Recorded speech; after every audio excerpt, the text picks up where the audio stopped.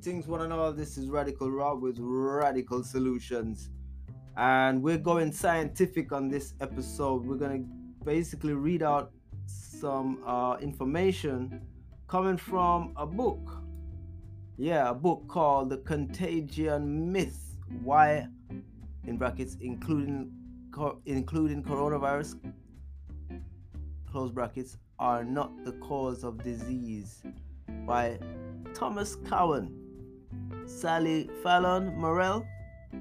Yeah, and I'm basically going to read from a chapter which is showing you the connection between electricity and influenza, because over the last few months we've been hearing a lot about 5G. We're hearing 5G is the cause of corona, and most recently some Spanish, I think Spanish or some European doctors were basically found some information or some evidence suggesting that the combination of a certain chemical, I think it was I can't remember the name of the chemical, but this is a chemical that's been found in the vaccinations, so-called vaccinations, that when in combination with 5G triggers of inflammation in the lungs and causes blood clotting. Yes, this information came through quite recently. I shared it, and I think one person dismissed it as, it seems as if they just thought it was nonsense. But there is some solid evidence in more than one place in the world now saying that, yeah, it looks like this could be the cause of our problem, the combination of this chemical and 5G. Now, this book is, the authors have shown example after example after example. I'm just going to give you a few here. Yeah, so from this chapter talking about the connection between electricity and influenza, or electricity and disease in general. Yes, so here we go. With the discovery of the sun's electrical nature, scientists have made some interesting observations. The period 1645 to 1715 is one that astronomers call the Maunder minimum, when the sun was quiet. Astronomers observed no sunspots during this time span, and the northern lights, the aurora borealis, were non-existent. In 1715, sunspots reappeared, as did the northern lights. Sunspot activity would then increase, reaching a high in 1727. In 1728, influenza appeared in waves on every continent. Sunspot activities became more violent until they peaked in 1738, when physicians reported flu in both man and animals, including dogs, horses, and birds, especially sparrows. By some estimates, 2 million people perished during the 10-year pandemic. These and other facts about the relationship of influenza to disturbances in electricity come from a remarkable book, The Invisible Rainbow, by Arthur Furstenberg. He chronicles the history of electricity in the United States and throughout the world, and the outbreaks of illness that accompanied each step towards greater electrification. The first stage involved the installation of telegraph lines. By 1875, these formed a spider web over the earth totaling 700,000 miles, with enough copper wire to encircle the globe almost 30 times. With it came a new disease called neurasthenia.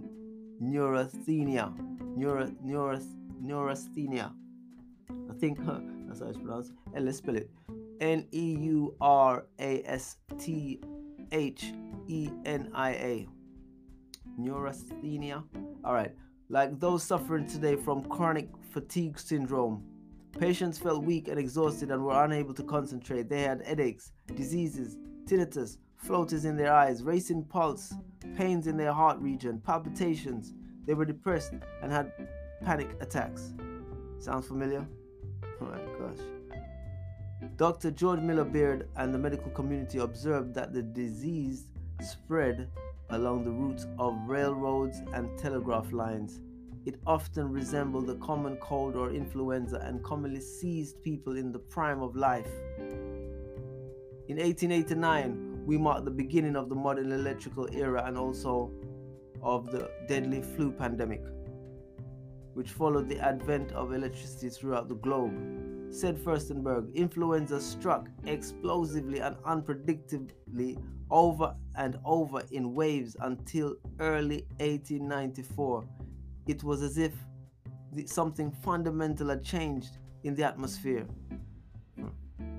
Physicians puzzled over influenza's capricious spread. For example, William Beveridge, author of a 1975 textbook on influenza, noted the English warship Arachna was cruising off the coast of Cuba without any contact with land. No less than 114 men out of a crew of 149 fell ill with influenza, and only later was it learned that there had been outbreaks in Cuba at the same time. During World War I, governments on both sides of the conflict installed antennas which eventually blanketed the earth with strong radio signals. During the latter part of 1918, disaster struck. The Spanish flu afflicted a third of the world's population and killed about 50 million people, more than the Black Death of the 14th century. To stop the contagions, communities shut down schools, businesses, theaters. People were ordered to wear masks and refrain from shaking hands. Those living on military bases, which bristled with antennas, were the most vulnerable. A common symptom was bleeding from the nostrils, gums, ears, skin, intestines, uterus, kidneys, and brain. Many died from hemorrhage in the lungs, drowning in their own blood. Tests revealed a decreased ability of the blood to coagulate. Does this sound familiar? Those close to death often develop that peculiar blue color, which seemed to mark all early fatal cases.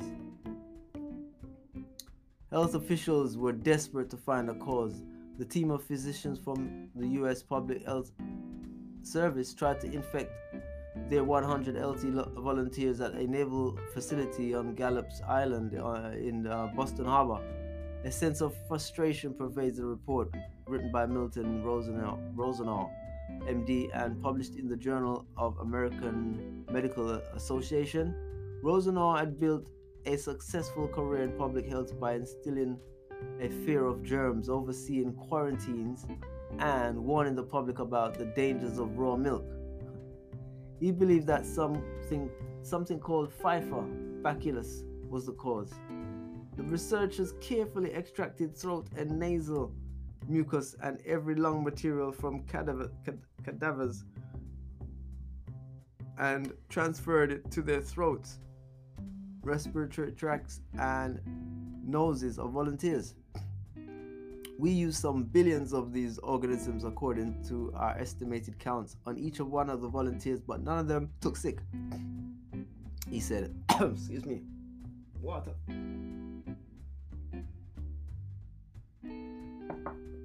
Then they drew blood from those who were sick and injected it into 10 volunteers. None of these took sick in any way. Thoroughly perplexed, Rosenau and other researchers designed the next experiment to imitate the natural way in which influenza spreads, at least the way in which we believe influenza spreads. I have no doubt it does, even though these experiments showed that it doesn't. By human contact. They instructed those afflicted to breathe and cough over volunteers. The volunteer was led up to the bedside of the patient. He was introduced. He sat down alongside of the patient. bed, alongside the bed of the patient. They shook hands, and by instructions, he got as close as he conveniently could, and they talked for 5 minutes.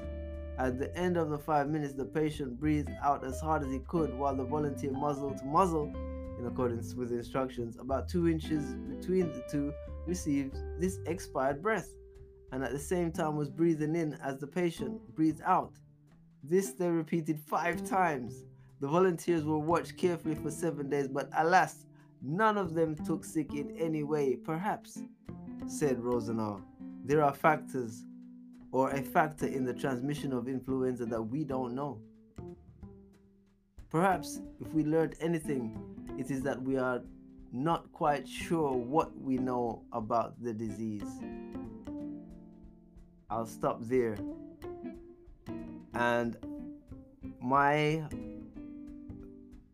conclusion on this bit of information is showing you that it's confirming that there's been a lot of misinformation. If this information is correct, what they're saying is new technology comes with new diseases or new disease, in not contagious. When I say disease, we're talking about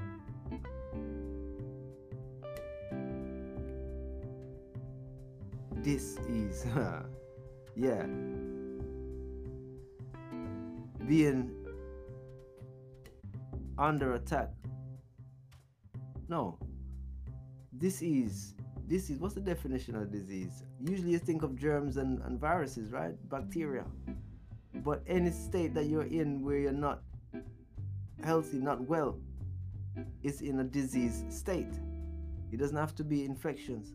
So we're seeing with new technology, new electrical technology, now we're going to what we call EMF transmission technology. Yeah, wires and now wireless. It seems every new development brings with it new diseases, and this author is trying to show the correlations of all the major outbreaks of flus, or at least most of them coincided with a new installation of new or application of new technologies, electrical technologies. Yeah, and I'm looking right now, he's talking about the Hong Kong flu, no, the Spanish flu. And then he mentions the Hong Kong flu pandemic was also connected to some kind of satellite program. So if there's a solution to give in this episode, is to avoid the electrical storm, avoid the electricity in the sense that the latest technologies, and be aware of the dangers. You can't say you don't know. Radical Raw with radical solutions.